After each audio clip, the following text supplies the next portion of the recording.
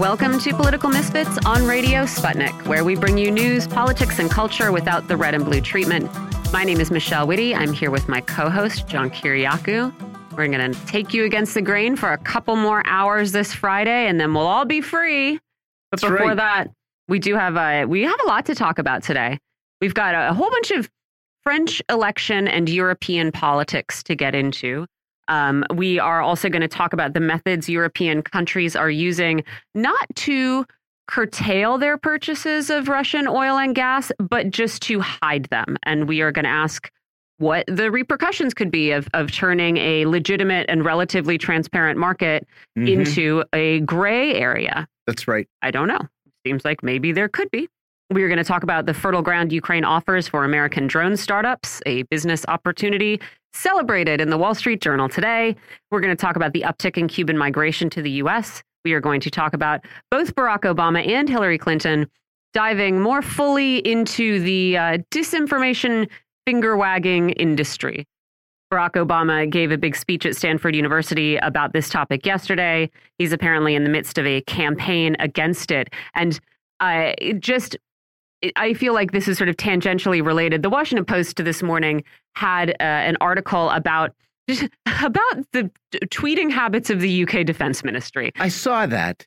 It's How just ridiculous. sort of like, it's pretty ephemeral, but it's just like, hey, UK Defense Ministry, I guess twice a day, twice a week, I forget what the frequency is, tweets an updated map of battle actions in Ukraine and offers its projections as to where the front lines might move. And so they're like, hey, it's more on the theme of the radical information sharing, this tactic that's being undertaken by the UK and US governments. But this paragraph jumped out to me. And I'm sorry. Well, I'll tell you. I want to hear the paragraph. This is an expert, Jonathan Isle, who's associate director at this London-based defense think tank. He says, the extraordinary thing about this war is how we've dominated the information space right from the beginning.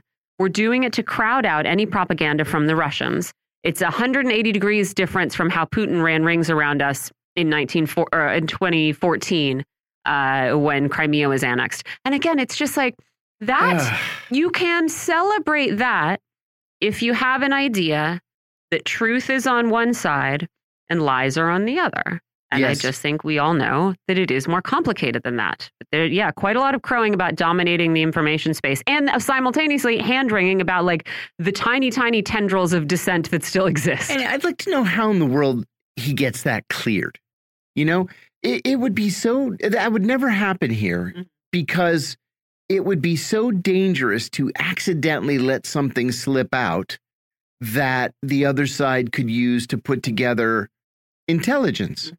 You mean the maps that the UK Defense Department is tweeting? Yeah. I don't know. Yeah. Who knows? Who knows? Of course. I mean, look at our last president. Yeah, exactly. And his tweeting Speaking habits. Yeah, exactly. No, I mean, and they've been doing it regularly. Like they've been doing it like clockwork. So like they've decided this is just an approach that they have decided to take. Yes. Yeah. A story that we're not going to get to later, but that I wanted to mention is this Supreme Court decision on basically on the status of residents of Puerto Rico. Yes. And whether they should get supplemental Social Security benefits. And we've been following this case on this show for a couple of years now. Indeed. So these are benefits that provide regular financial assistance for disabled and elderly people in need, right? So this is on top of regular Social Security payments. Yes. The program is available to people living in the 50 U.S. states, but not those living in some U.S. territories, but not all of them. And the argument that is being offered is that people in Puerto Rico do not pay exactly the same taxes that other citizens do. So they shouldn't get these particular benefits. That was the case that the government made and that the court decided they found to be compelling, right? Of course, Puerto Ricans do pay a lot of other taxes. Sure they do. Yeah. And this program is fully funded by the federal government. So it's not like states have to go, here's our contribution. Could you fork this over for us? That's and right. by the by, a Harvard Law Review case study also found that Puerto Rican taxpayers had consistently contributed more to the federal treasury than did taxpayers in 6 states and the Northern Mariana Islands, where they do get this supplemental benefit. Yes. So it just sort of, the you aren't paying for it argument doesn't really make sense. And the case, it's worth recalling some of the details of this case, I think, because they're eye-opening. It centers on the case of this man, Jose Baeo Madero, who lived in New York. When he began receiving benefits in 2012, he moved to Puerto Rico the next year to care for his wife. And he continued to receive benefits until 2016, when the government said, hey, you're not allowed to get these when you're on the island. And then the next year sued him to get $28,000 back that they had given him over 3 years. Right. And so, of course, this suit began under the Trump administration. The Biden administration on the campaign trail said they weren't going to defend it and that Biden was going to extend these benefits to Puerto Rico. Then when they came into power, he said, oh, no, actually, this should be for Congress to decide. And so this is the reason the government is defending. Which has happened a lot with the Biden administration. Yes, it has. It really has. Also, I want to point out another defense offered by the government is that there is a special program for Puerto Rico that Congress created when it decided to set up this SSI program, but exclude them. And so this program that Puerto Ricans can use is only accessible if you earn less than $65 a month. Oh, my God. So the cutoff for the SSI that other people get is $750 a month. Right. So if you do qualify for Puerto Rico's program, if you make less than $65 a month, you might get an average benefit of $77 a month, whereas the average SSI benefit is $533 a month. So in any case, we are not talking about huge sums of money, but honestly, for Puerto Ricans, it is really just pennies. And, you know, one of the justifications that the DOJ offered in earlier court battles in a brief from September 2020 really does hinge on exactly how much money you can give to Puerto Ricans before they stop working, which is a pretty so incredibly insulting. Right. An odious position to take. But in their brief from 2020, the government wrote that Congress has a legitimate interest in avoiding economic disruption in Puerto Rico, including by maintaining the stability of the labor supply. And Congress could rationally conclude that treating Puerto Rico differently than the states for the purposes of supplemental security income advances that interest. So can't give them the income that they certainly do contribute. You know, they contribute to the federal government that funds this more than some other states. But you can't give them this money because then maybe they're not going to work. Pretty gross. I'm not an attorney, obviously, so I don't know what the constitutional interpretations would be, but this just seems so bigoted and so wrong. I can't understand it. You know, and the thing that pops into my head, too, is the fact that if you compare it, for example, to the state of Kentucky, which pays the least amount of taxes per capita against the most amount of federal benefits per capita, because look who their senior senator is. It makes it even that much more unfair for Puerto Ricans. Well, and this is the thing. I, too, am not an attorney, but a lot of the discussion of this case notes that it is rooted in what's called insular cases law, insular cases precedent, that is a series of Supreme Court opinions issued in the early 1900s that laid the foundation for the understanding that people who live in our territories are not entitled to full constitutional rights. And a lot of those justifications were very racist, such as the territories being, quote, inhabited by alien races who shouldn't be governed according to Anglo-Saxon principles.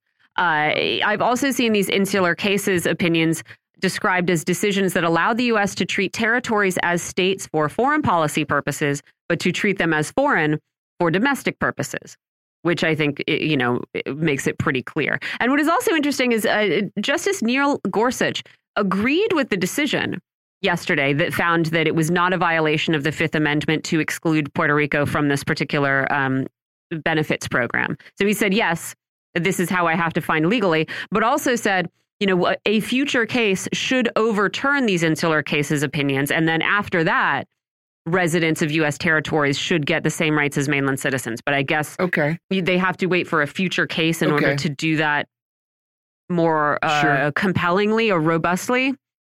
I guess. But, thanks for the tip, Neil Gorsuch. Yeah, exactly. I'm kind of surprised, but also we'll take it. Pity that you couldn't do it. Yeah. You couldn't do it with this case. And pity for this guy who has to now pay $28,000 measly dollars to the U.S. government. Okay, cool. Hey, there was a story that popped up in the news yesterday and today about a guy named Brian Kolfage. He's a friend and business partner of Steve Bannon. Yesterday, he pleaded guilty to trying to defraud donors to the Build the Wall initiative. Now, this is the same thing that Bannon was in trouble for, but Bannon got a pardon in the final days of the Trump administration. Yeah. His three co-defendants, they didn't get such friendly treatment. Kolfage is facing now 4.5 years in prison. He took a guilty plea. He admitted that he diverted $350,000 of the $25 million in donations to build the wall and put it in his own pocket. Did they build anything? No, they didn't build anything. Like anything at all? Did they even build like a little fence? No, yeah, no, I was really nothing, wondering about that. Nothing. They raised $25 million. Most of that went into additional fundraising expenses. Yeah, well, look, you got a lot of administrative costs there, you know, yeah. And $350 went into his pocket. I'm assuming the others all took, money too. Interesting thing about Kolfage, he's going to have a tough time in prison because he's an Iraq war veteran and lost both legs and one arm in combat. Yeah. So all he has, he sits in a wheelchair and he has one arm. Prison is not going to be an easy experience for him. No, that's terrible. That's actually, I mean, I don't think you should defraud people, but that's so sad. And yesterday we told our listeners about CNN Plus going out of business after 23 days. Shortest lived television network I've ever heard of. How long did Quibi last? Because that is really the comparison here. Do you remember Quibi, I never where was able they to thought actually people find Quibi. So it didn't last much more than the 23 days that CNN Plus had. I would have thought, what I really want to do when I'm standing in line is like watch a video, watch a 2-minute video. I mean, I guess some people do. I hate watching videos. It was a dumb idea. Yeah, that's why I don't go to MSNBC.com. Not because I don't want to see what they have to say, but you have to watch their videos. They force you to watch their videos, and I won't do it. I won't. I refuse. You can't make me. No, I can read. I prefer to read. Yep. And don't force your videos on me. Well, CNN itself is in turmoil. The CNN Plus was a stupid idea to begin with. I mean, we said it when they first launched. CNN itself is in turmoil after this, sex scandal. What was his name? Jeff Zucker had, and he fired Chris Cuomo, and then Cuomo sued, and then he sued for 20 times what they thought he was going to sue for. And it's just a big mess. Viewership is declining markedly. And so what do? We're firing our president. We're firing our top host. Viewership is off. We should double down and make a second identical network and charge people money for it. Yeah. So people just weren't having it. Weren't into it. I also think that just across the board, a lot of people have probably hit the maximum number of subscriptions, small scale subscriptions that we want to have. Everybody's paying for some podcast premium content, or for some specialized premium content on their TV. Cable is really expensive. Very Cable's outrageous. Expensive. My housemates insist on having like all of it. And we have almost a $300 a month cable bill. It's ridiculous. Lot. And so, it costs $5.99, but like eventually you just cannot follow every niche that costs $5.99 unless you're Jeff Zucker. We also have an update on the case of Gonzalo Lira. Yes, thank goodness. The blogger who, he has resurfaced, right? He was resurfaced. He says he is alive and fine. Those reports seem to be credible. He says that he was indeed picked up and detained by Ukrainian security services, and that he can't say anymore and he can't leave Kharkiv. But, there was a lot of speculation that he might have actually been killed, and that doesn't seem to be the case. A lot. We're not going to know, maybe by next week we will have a little bit more. He probably wants to smack the person who created the fake Twitter profile in his name. But yeah, he's alive. He's apparently in good health. He's been ordered not to speak. Yeah. But he's alive. A little bit more media news. The Obamas are not going to renew their Spotify deal, their production company. Well, did you see that Spotify came out and said, we told the Obamas that we weren't extending the deal. Good job, Spotify. This is so according to Bloomberg, the Higher Ground, their production company, is talking to other distributors about a deal, whether or not they were turned down by Spotify. The deal's worth tens of millions of dollars. Yes. All that production company has done is they made the terrible Renegades series of conversations between Obama and Bruce Springsteen. I think maybe there were 6 episodes of that. Yeah. They were not good. No. And Two of the most arrogant people in America talking at each other. And just also, like, I mean, Bob and I talked about this on the show a lot. It's just, honestly, the conversation about race and discrimination in the United States is not furthered by listening to two men who really should know better, expressing surprise that individual racism exists. Right. Like, it's not helpful. Right. It's just sort of, wanking. Is that a word I'm allowed to say on air in the United States? I don't think it's on our list of banned wank words. fest. They also have the Michelle Obama podcast, which in 2020 was the #1 podcast in the U.S. But also, she's made 9 episodes. Yeah. Of that podcast. There hasn't made content since April 2021, right. And then the last episode was a promo for Renegade. So again, like Joe Rogan does 3 hours a day, every single day. Millions of dollars for this. I guess they must have a lot of big projects coming up. I mean, I don't believe that for a second. They've got a production deal with Netflix. I mean, they're all over the place. These the Obamas. Netflix deal, they are at least making. I think they have made 4 products. And right? one of them actually won an Academy Award. Yeah, I mean, understand. whether you like them or not, at least that they're producing for Netflix podcast just $1 million for 9 episodes of Michelle Obama. Yes. Yeah. I don't like it. Yeah. Good luck. Good luck in that process. See, this is how they afford a $14 million house in Nantucket. Yeah. Yeah. This and other things. We're going to take a quick break here and come back to talk a little bit more about Ukraine and also migration from Cuba and a whole bunch of other topics. You're listening to Political Misfits on Radio Sputnik. We are live in D.C., and we'll be right back.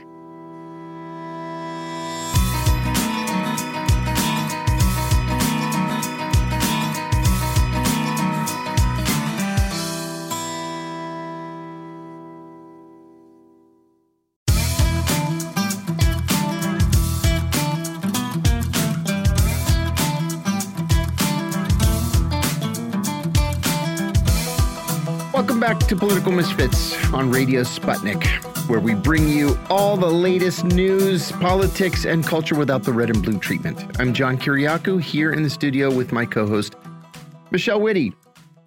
The latest $800 million military aid package for Ukraine includes money for something called a Phoenix drone program. It's a new combat drone designed with Ukraine in mind, that's according to the Pentagon spokesman, that has never been used before anywhere in the world. The U.S. will send Ukraine 121 of these drones in the latest tranche. That Pentagon spokesman said that they are, quote, exactly what Ukraine needs for the Donbass, unquote. Those were his words. The drone is designed to be used only once, which tells me it's got some kind of explosive on it and you crash it into troops or tanks or whatever. I don't know. It's gotta be just really good for the environment. Oh, maybe a secondary concern right now. All that depleted uranium. Disposable drones is just what we need. Oh my now. God. Meanwhile, the Biden administration has decided to quietly expand staffing at the U.S. Embassy in Havana, Cuba, and to expand consular services there. That's great, but it does nothing to improve a growing migration problem as an increasing number of Cubans between the ages of 20 and 40 and Cuban women move to the United States. In other news, Colombian President Iván Duque was in the United States this past week to speak at the UN. He said that with foreign investment, Colombia is ready to pump more oil to make up for the loss to the market of sanctioned Russian oil. And finally, in the category of that's rich, Michelle mentioned this already, Barack Obama and Hillary Clinton, in a speech at Stanford University, said that they would take on a new role to stem the flood of disinformation and misinformation on the internet. Isn't that great? Yeah. We're joined by Arnold August. He's a Montreal-based journalist and author, member of the International Manifesto Group and the Global Gathering to Support the Resistance Option in Lebanon, contributing editor for the Canada Files, collaborator with Press TV Iran, scholar, and all-around good guy. Welcome back, Arnold. Good to have you. It's a pleasure being with you both, Michelle and John. How are you? It's been a long time, Arnold. Too long. Well, too long, right? Let's start with this new drone. For a long time, Arnold, the U.S. produced Reaper drones, Predator drones. They're deadly unmanned drones that carry missiles. And they'll circle around a village looking for some bad guy, and then they'll fire a rocket, and then they'll fly back to Djibouti or Pakistan or wherever it was that they came from. But now we have these Switchblade drones, and what we heard today, Phoenix Ghost drones. They're both combat drones, but they're only used once. So what are these things? What are they for exactly? Lots of countries produce drones. Does anybody else have anything like this? Well, there does not seem to be anything similar in any countries of the world, whether it's from Germany or other major European producers of drones. It is different. And I think it comes at a specific time in the Ukraine-Russian crisis, because at this time, I follow CNN quite a bit, and it's very clear that you have, on the one hand, Zelensky calling for more weapons, do more. And who is parroting that plea? It is the CNN that amplifies all his demands, whether it's in different parliaments or in the capital of Ukraine. So they're sort of playing the instrument of the Zelensky attempt to try to escalate the war, irrespective of the consequences. Now, on the other hand, the United States, even of course they are the cause of this role and this crisis, they do not want to have boots on the ground for obvious reasons, and they also do not want to have too much arms there in Ukraine that would provide, as they say, a pretext for Russia to increase its presence in Ukraine. So I guess for them, this is the next best thing to not having boots on the ground and have that drone instead. Of course, it was said that this drone system was made specifically with regards to the Ukrainian crisis, but this is not the case. It has been developed several years before. And, as the spokesman said, they would not have been able to have all of those drones, as they say, on the shelf if they were just developed in February 2022. That's right. But in any case, it's this is a definite escalation in the war against Russia. And we will see how Russia will respond. But it doesn't look very good. And other countries so far have not criticized it or not in any way said this is not a proper thing to do. I'm talking about the NATO countries, not a proper thing to do, but because this will just escalate the situation. Arnold, are these like kamikaze drones? Is that why they're used only once? Is that what they're supposed to do? Is to crash into things like tanks? Yeah, it's a good question. I'm not a military expert, but my reading of the situation, they are not kamikaze. It's on the contrary.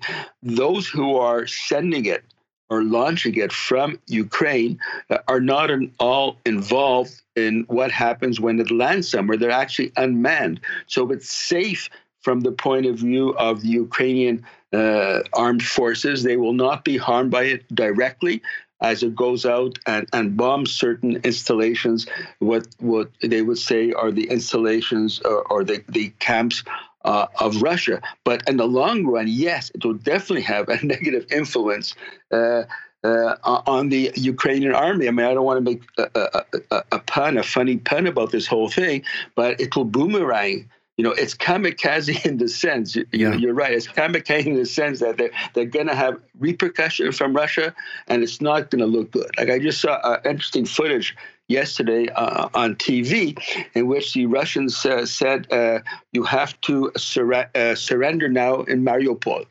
And the entrenched Nazi-infested army there saying, no way, we're not going to do it. And then we saw this beautiful footage of Russian ground-to-ground missiles attacking the area where those the Nazi-infested army is installed. So this is going to escalate a lot, and it'll make things even worse for this Zelensky regime and not better. Mm-hmm. Arnold, walk us through relations between the U.S. and Cuba. This is your area of expertise, really. We've often wondered on the show why the Biden administration wasn't seeking to improve relations with Cuba after the Trump administration wrecked those relations. Now we hear about a quiet expansion of the U.S. embassy. But tell us about why Biden hasn't done more for U.S.-Cuban relations, and tell us about this immigration and why this is such a problem for Cuba. Okay, here's my take. During the elections, the recent one, Biden versus Trump, we know what Trump's position was on Cuba, more of the same, that is cutting back on the Obama opening or the Obama relative thaw with the United States. Trump said, well, if elected, I will look at the Trump new measures which roll back the Obama opening. Now, he also said, I mean, it's often said that he broke his promise on that. I don't think that is really the case, because we have to look at Biden's other statement, whereby he said the following. Unlike Trump, like he was attacking Trump from the right, all three of us may recall, he said, I am not like Trump. I will stand up against dictators such as Castro. Of course, he forgot Castro's are no longer in power, and Maduro and Daniel Ortega, and even mentioned Putin. I will stand up to them. So he actually, contrary to common belief, he actually faithfully applies his election promise. That is what he is doing. I mean, it said that, why doesn't he go back to the Obama policy? Why should he go back to the Obama policy when Obama himself during the entire 4-year Trump administration, which ripped to shreds the Obama policy, Obama did not say a word against it. And in the course of the elections, when it was the time, he did go to campaign in various areas of the country. He also did not say, let us go back to my policies, which were very positive, both with regards to the Cubans and with regards to the United States. So I think there's another aspect one has to take into account. We should not forget, like, how did Biden come into power? As you recall, you had this, this liberal, as I call it, this liberal anti-Trump, anti-fascist movement, so-called, in the United States. And so the Biden administration enrolled important sections of the anti-Trump Republicans into his campaign. They were actually embedded and took on leadership positions in his campaign. Sure. So you actually have the Biden administration being a light, like you have Coca-Cola Diet and Coca-Cola whatever, as a light diet version of the Trump administration with regards to Cuba. So, my view, I was not surprised when he carried out the same thing. He has to cater to the Republicans in his administration or around his administration who are supporting him. He has to cater to them. And one of the ways he does that is on the question of Cuba. Yeah, that's a good point, actually. I've read that the problems associated with Cuban migration are that many young, educated Cubans are leaving the country, as are women who historically have been the caregivers in, family caregivers in Cuba. How do the Cubans turn this around, Arnold? It seems like the kind of brain drain that so many other highly educated countries with bad economies have had to deal with over the years. Yeah, that's a very good question. It's a bit difficult to answer because it's a bit sad. I mean, the issue of immigration or the magnetic attraction, unfortunately, that the United States has for certain sections of the Cuban society, it goes back a long time, even since the 1959 Cuban Revolution. Now, the basic feature, why so much immigration? Of course, immigrations take place in every country of the world, but in Cuba, it is very flagrant. The main feature, and with the risk of reminding people of that famous cliche, but we have to keep on reminding people. It started in 1960 when the United States, through Mallory, the Undersecretary of State for the Hemisphere, said we have to, the population in Cuba support Castro. We have to impose difficulties, economic hardships, in order for the Cuban people to have misery, the inability to eat, have housing, etc., and turn against the Cuban government as a cause of this activity and this situation, and not the United States. Now, of course, the Cubans say, and I agree with them, it has not worked all these years. It is true. It has not worked all these years in overturning the Cuban government. That's true. And hats off to the Cuban people. They kept on to political power in defiance of the most important imperialist power in the world. But it has taken a toll on Cuban society.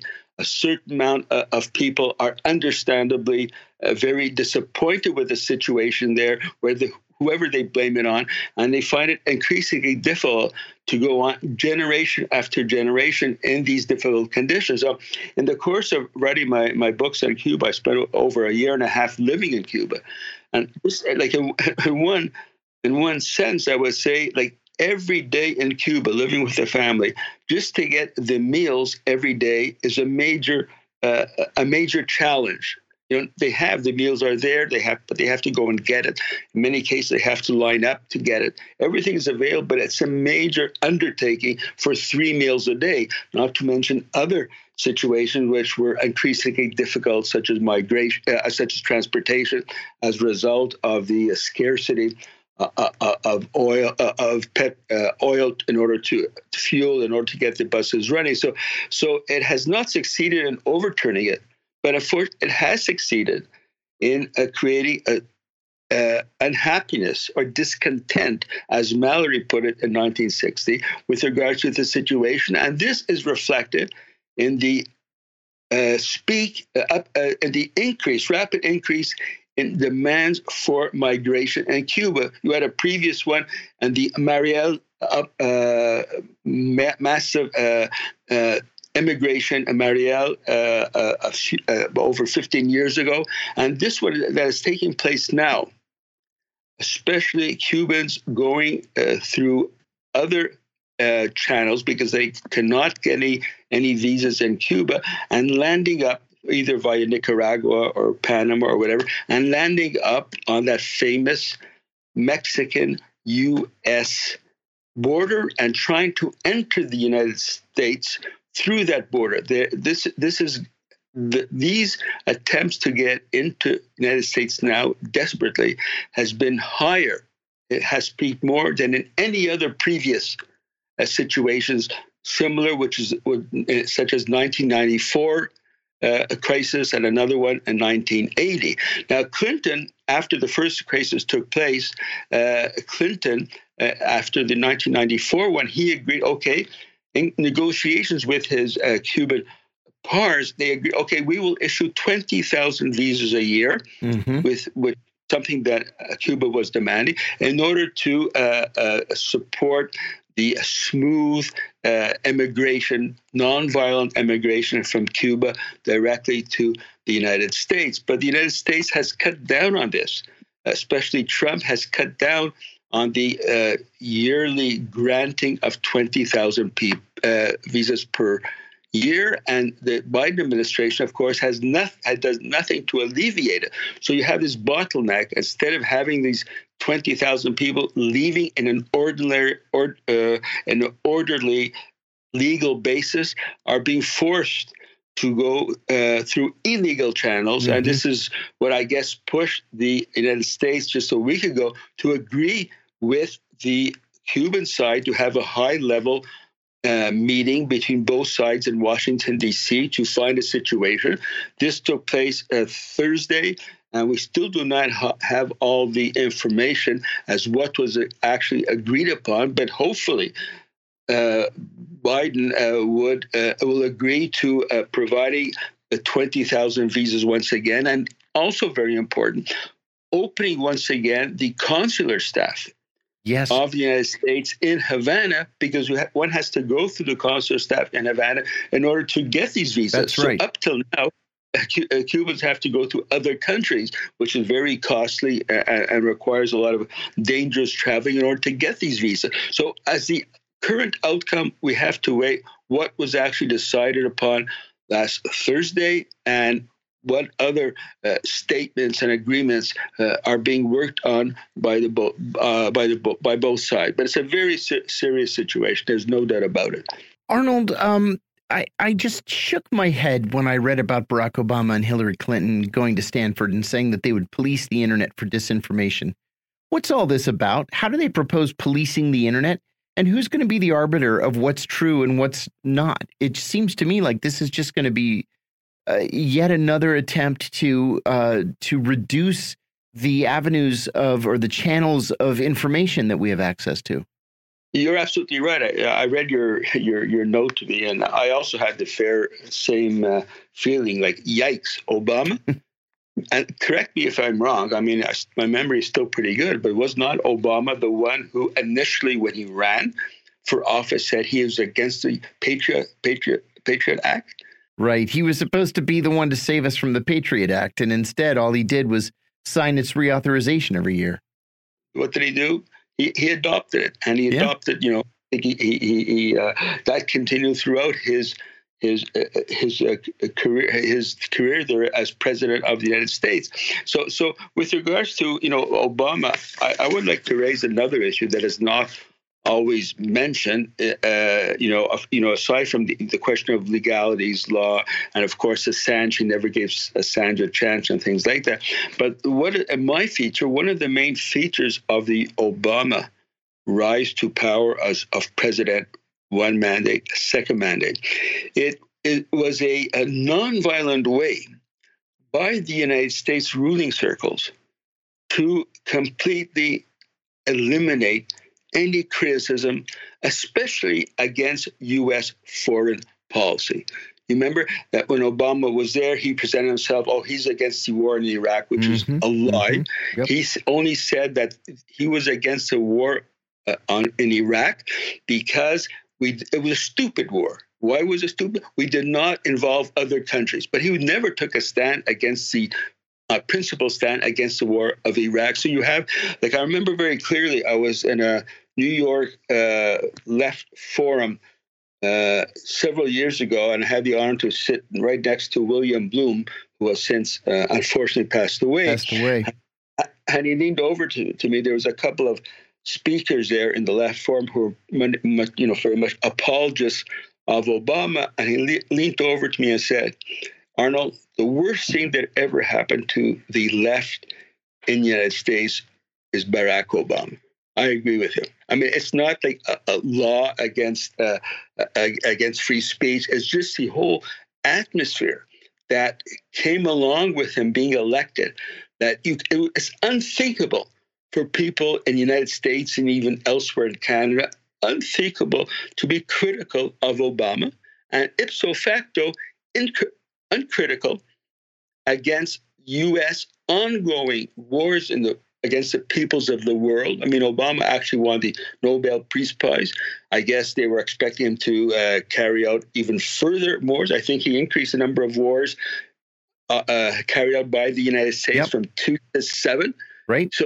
So this carried out without any specific laws, aside from the Patriot, any specific laws or sanctions against American citizens who criticize. But it just went along with the overall atmosphere that's been created in the United States through the mass media.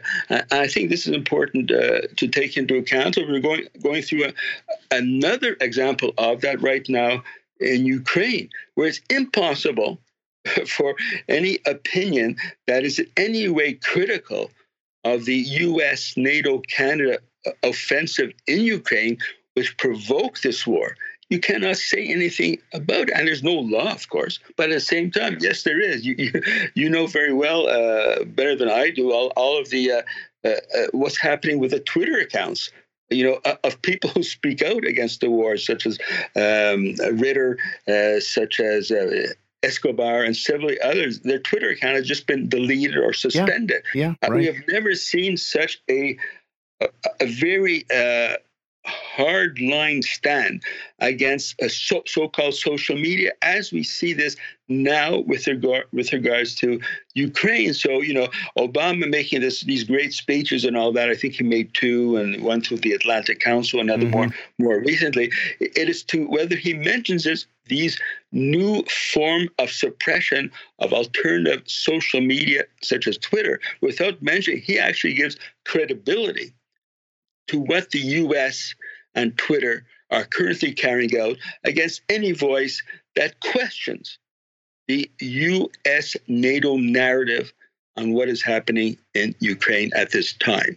We are going to leave it there. That was the voice of Arnold August. He's a Montreal-based journalist and author and member of the International Manifesto Group and the Global Gathering to Support the Resistance Option. That's in Lebanon. He's contributing editor for the Canada Files and a collaborator with Press TV Iran. You're listening to Political Misfits on Radio Sputnik. We're going to take a short break and come right back.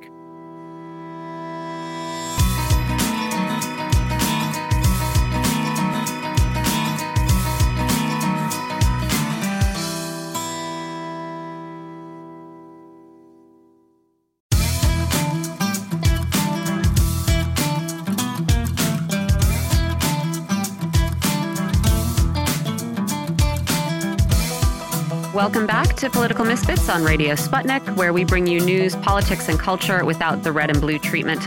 I'm Michelle Witte here with John Kiriakou, diving straight into some European politics and economics questions. And joining us to get into all of them is political and foreign affairs analyst Dr. Kenneth Surin. He's professor emeritus of literature and professor of religion and critical theory at Duke University. Dr. Surin, thanks for joining us again. You're welcome. Let's start with the French election this weekend. President Emmanuel Macron and his runoff challenger Marine Le Pen had their final debate on Wednesday, and Le Pen was not really helped by her performance in their last debate. And so I wonder if you can talk to us about what happened on Wednesday night and who you think came out the winner of that performance. The opinion polls taken afterwards indicate that Macron was the winner. Le Pen was much improved on her previous performance in 2017.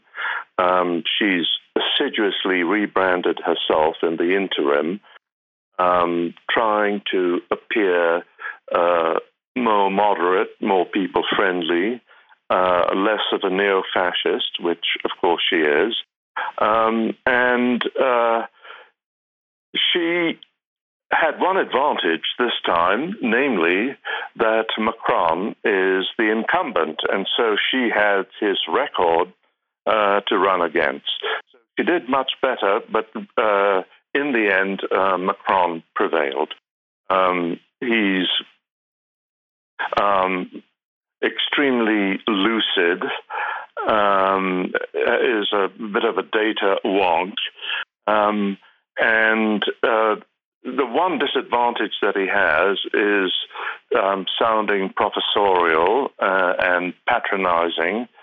He didn't completely overcome that drawback, but it didn't matter in the end. He just won. I want to ask you then, I saw a poll saying the anticipated result of the vote on Sunday is Macron taking 55% of the vote and Le Pen 45%, which would be much closer than their previous contest. And I wonder if that is the outcome, should we interpret that as a, successful rebranding by Le Pen and her party? Should we interpret this as a fumble by Macron? If it is a close race, why? I think the simple reason is this, that basically the competition will be between a center-right neoliberal candidate who, of course, for tactical purposes, is veering somewhat to the center. That's Macron, the neoliberal, and the neo-fascist, the populist nationalist, Le Pen. So there is really no candidate from the center to the left. And people who vote for Macron are going to have to hold their noses if they're on the left. And since the left itself is divided, I think many are going to just not show up or spoil their ballots. So I think that's the most obvious reason for this narrow gap. The other, I think, reason why Le Pen is going to do rather better than she did the last time, is that her rebranding effort has succeeded. There's no doubt about that. She has not said explicitly that she will take France out of the EU, though Macron, with a lot of facts at his fingertips, pointed out that if she implemented the policies that she said she would implement, that would be a de facto withdrawal from the EU. She could not implement those policies without leaving the EU. And I think she had no real response to that. And of course, the other advantage that she has is that in this election, there was a candidate, Zemmour, who's even further to the right than she is. So that in itself made her appear more moderate. And I think a lot of people were, disarmed this time round by Le Pen. How much impact do you think these two particular angles on Le Pen have had? One is to sort of associate her with Russia and suggest that she's in the pocket of Russia because her party took financing from a Russian bank. Le Pen says, look, we tried to get financing in France and we were denied. And the other question I have is about this joint op-ed yesterday in Le Monde by the German chancellor, the Spanish prime minister, and the Portuguese prime minister, again, invoking Russia's invasion of Ukraine to suggest that Le Pen should somehow be associated with it and expressing support for Macron. I wonder just how much you think the French public cares about these particular angles of attack and whether you think they'll have much impact. Or is this really a domestic issues election? Well, it's not purely a domestic issues election. I don't think that in itself, accepting money from a Russian bank and having photos of her shaking Putin's hand, etc., will matter much. What will matter a great deal more is the pitch that's being made by Macron, namely that this is a critical time and we just shouldn't rock the boat by putting the French leadership in the hands of someone who is basically untried. Better the devil and all that kind of thing. So I think Macron is saying, look, what matters now, both domestically and internationally, is stability, and I'm your guy for that. Yeah, I mean, that would seem to be well, we'll have to see. We'll see on Monday. It sounds like that could be a winning message. I also want to talk about the European economies. We had Germany's central bank today warning that an embargo on Russian natural gas could cause Germany's economic output to drop as much as 5% and perhaps drive the country into a recession. Germany, of course, is opposed to such a ban, and yesterday got support from the U.S. Treasury Secretary, who said a full ban on Russian oil in Europe could do more harm than good. But I wonder if you can update us on, the state of discussion in Europe and within the EU on how to manage its energy. I don't think there is a coherent policy that has emerged so far. The German government is at sixes and sevens on how to deal with this. Biden has thrown them a lifeline by the gesture that you have just mentioned. And I think what that does is to open the door somewhat to for the Germans to continue importing Russian oil and gas, albeit in reduced amounts. And of course, a great deal of hoopla will be made about the reduction in question, though how significant it will be, we have yet to see. So there's no doubt that any kind of reduction will affect the German economy. To what extent, we don't know, because there could obviously be compensatory moves made by other EU countries. For example, Poland upping its coal output and allowing Germany to have some of that. Czechoslovakia is another coal producer. The Czech Republic, sorry. It's okay. My information. There will be compensatory moves, and so we shall see. Will the EU circle the wagons around Germany and assist it with energy resources? I think that will happen, because they will be the surrounding countries will be paid. One imagines pretty handsomely for what they sell to Germany. So no coherent policy emerging so far. Several avenues remain available to the German government. It has not indicated precisely which one of those it will take. And, of course, Biden has opened the door somewhat for Germany. So it's the situation now. I want to ask what seems to be happening in the meantime, because, it actually doesn't seem that Europe is buying less oil from Russia, but the opposite. The Wall Street Journal reported today that oil exports from Russian ports bound for European Union member states have actually increased in April. But what seems to be happening is that Russian oil is leaving Russia in tankers, increasingly heading to unknown ports without planned routes. And so what is happening much more often than before this invasion is that Russian oil is being transferred to other ships at sea, where then it can be mixed with oil from other destinations. And so then it's brought home as a blend that doesn't have Russia in the name. And so this is kind of it seems like face saving, right? For European countries to still be able to buy Russian oil, but not really call it that. And of course, this practice is something that Iran and Venezuela have been doing for some time to get around their own sanctions. And so I wonder, is this relatively harmless and just a face saving practice? Or do these efforts to obscure the oil's provenance carry some risks? Like, is it riskier to transfer oil at sea? Are there risks inherent with making a formerly sort of more documented and transparent process, turning it into a gray market or potentially a black market? Well, I'm not an expert on energy policy, but obviously there are risks.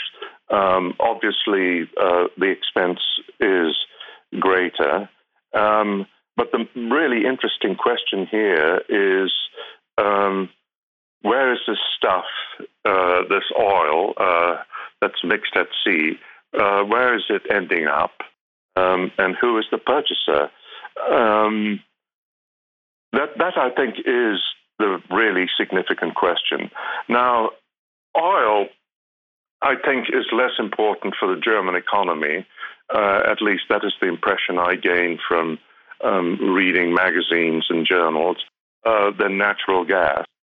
Of course, liquefied natural gas, LNG, can be transported in a similar way, but I'm not an expert, as I said, and I don't think it can be mixed in the same way that oil can. So I think we need much more information on this to see really how much of a risk is involved and who the beneficiaries are of this practice. It's interesting when we were talking about the German economy that you envisioned a scenario where other countries would be willing to sell energy to Germany. I was wondering, if you do have a scenario where large countries like Germany maintain their energy relationships with Russia, but smaller ones like Lithuania, for example, or other Baltic states cut off those energy purchases completely and their economies are affected, what's the discussion within the EU as to how much they should step in and support these other smaller economies that have made these decisions unilaterally? Well, it's difficult to say. The EU is an unwieldy beast, and I think although it purports to be a unity, to have common policies, etc. I think there's a considerable amount of leeway in the actual implementation of energy policy for the individual countries involved. Obviously, countries that belong to the former Soviet bloc are under much more scrutiny. So I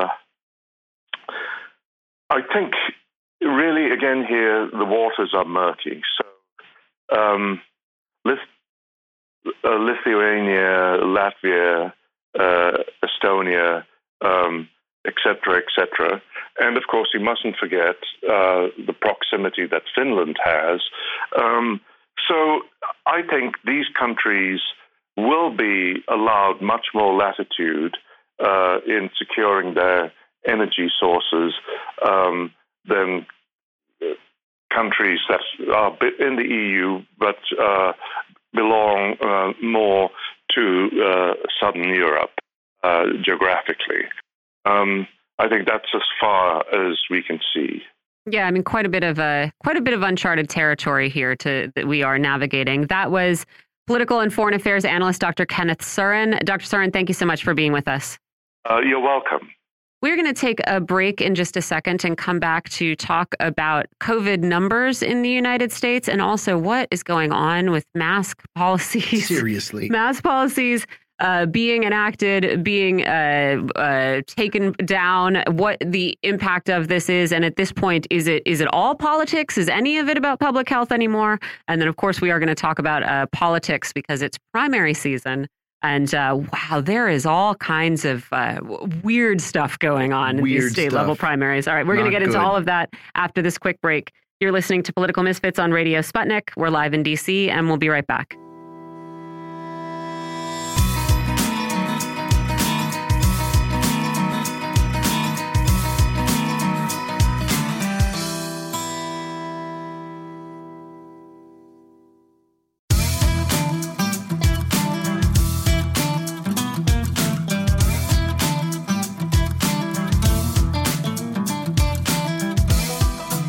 Welcome to Political Misfits on Radio Sputnik, where we bring you news, politics, and culture without the red and blue treatment. I'm Michelle Witte here with John Kiriakou, getting into some domestic issues right now. And COVID is top among them. It is actually interesting. You know, we had been watching to see if the wave of COVID that hit Europe 2 months ago now, I think it was, a month or two ago, would be repeated here in the United States. And it doesn't seem to be exactly happening. The 7-day averages across the country have been going up in April. Yes. But compared to the surge that we saw last November. fall, yes, it is a really minor uptick. And deaths and hospitalizations continue downward, which is really great. Yes. And so, it does look like deaths, hospitalizations, and intensive care cases all ticking slightly downward, even though cases are ticking up. I'm going to ask our next guest what she's seeing and whether these national statistics bear out in her practice. We're joined now by Dr. Yolanda Hancock. She's a board-certified pediatrician and an obesity medicine specialist. Thanks for being here, Dr. Hancock. Thanks for having me. So do these trends ring true to you? Cases going up somewhat, but hospitalizations and deaths still continuing downward? Absolutely. This pattern of behavior in terms of our numbers is no different than what we've seen throughout the pandemic. We're not going to see hospitalizations increase because of this uptick in numbers for the next 2 to 3 weeks. And with deaths, we're not going to see an increase until about 3 to 4 weeks afterwards. We know that has been the case throughout this pandemic, and I expect it to be no different with this next wave of COVID. So you think we should be preparing for increases in serious cases, even though this subvariant, this Omicron subvariant, seems to be milder than all of the previous variants? Absolutely. People underestimated Omicron 1.0, and we saw record-breaking numbers of hospitalizations. If you look at the United Kingdom right now, they have a higher number of hospitalizations due to Omicron 2.0 some of the other subvariants of Omicron 2.0 than they had in January, back at the peak of the Omicron 1.0 wave. And so I think it's not wise, it isn't prudent for us to assume that this is going to be no worse than a common cold. What we do know based on each of these variants, particularly coming out of this Omicron 1.0 wave, is that hospitalization rates did increase, particularly among pediatric patients. I want to ask also, in light of this, what do you make of the way we are testing and treating people in this country right now, or rather the way we aren't, right? Because we have spoken on this show before about funding drying up. And so with it goes free testing in many parts of the country. Now you have to pay for it. And if you don't have insurance, well, you're out of luck. And the New York Times today was reporting on the shameful lack of COVID treatments available in the United States, despite promises from the White House that they would be widely available.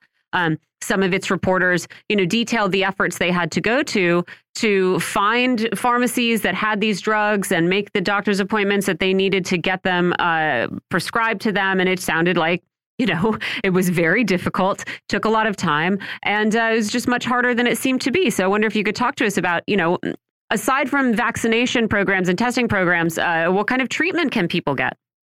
I think you bring up an excellent point, and it's so unfortunate that as of March 22nd, particularly for the uninsured population, that they no longer are able to get free COVID testing and treatment. It's just disheartening, right? Yeah. Even for those who have insurance, there's still no guarantee that insurance companies are going to cover the cost. It's between $800 and $1,500, either of these Pfizer or Merck treatments. There have been specific criteria that have been used to define who will be able to access these medications. We know that there have been inequities in terms of which pharmacies have these medications, and particularly within communities of color, it has been far and few between where pharmacies are available to have these medications. Even in doctors' offices, it has been a challenge to know which pharmacies have it. And what I will tell you is in the few instances where a patient has requested to be started on one of these medications, we don't have the capacity to call 5, 6, 7, 10 pharmacies to determine which one of them has this medication. It certainly is a block. And it's interesting to me that the Biden administration had this test to treat program and then ran out of money. And this vision of having pharmacies test patients and then be able to directly give them the medications, I have not seen that manifested as of yet. And also, this was raised in the Times. I'm not a doctor. I can't assess how valid it is. But they said, look, if you're, it's not ideal to have a pharmacist assessing a treatment program for a high risk person anyway. It should be a doctor, right? That would be ideal. I want to go back. Sorry. Do you mean to say that insurance agencies might not actually pay for these treatments anyway? Like maybe Care First or whatever is going to decide you're not at risk enough to get one of these treatments? That is surprising to me. Not that insurance companies don't do this all the time. Of course they do. But I thought we might still be in a phase where, since testing and treatment was free so recently, that they might be too ashamed to start cutting it off this early in the game. Insurance companies have no shame. We're still dealing with these issues with Tamiflu, right? The drug for flu. We know that Tamiflu works. There is no question as to whether or not Tamiflu works in terms of decreasing the length of symptoms and the severity of symptoms for influenza. But I have patients where their insurance companies have decided that they're not going to cover it, and they pocket $200. That precedent was already set well before the pandemic. And now, because there are specific diagnostic criteria for us to be able to prescribe these medications, insurance companies are following those very strict criteria. And it becomes even more challenging when we're trying to prescribe it for someone who I consider needs it, right? I don't necessarily think that they should not be able to receive these medications, even though they may not be 50 and over, having a significant chronic medical condition. It could be that their child has a significant medical condition, so that if they end up getting sick, it would put them in the hospital. In order for us to be able to do that, it requires prior authorization and even more paperwork. And again, even once I get the patient to get the prescription, an insurance company may cover it, it's all of the legwork required in determining where is there going to be a pharmacy for this family to be able to pick this prescription up.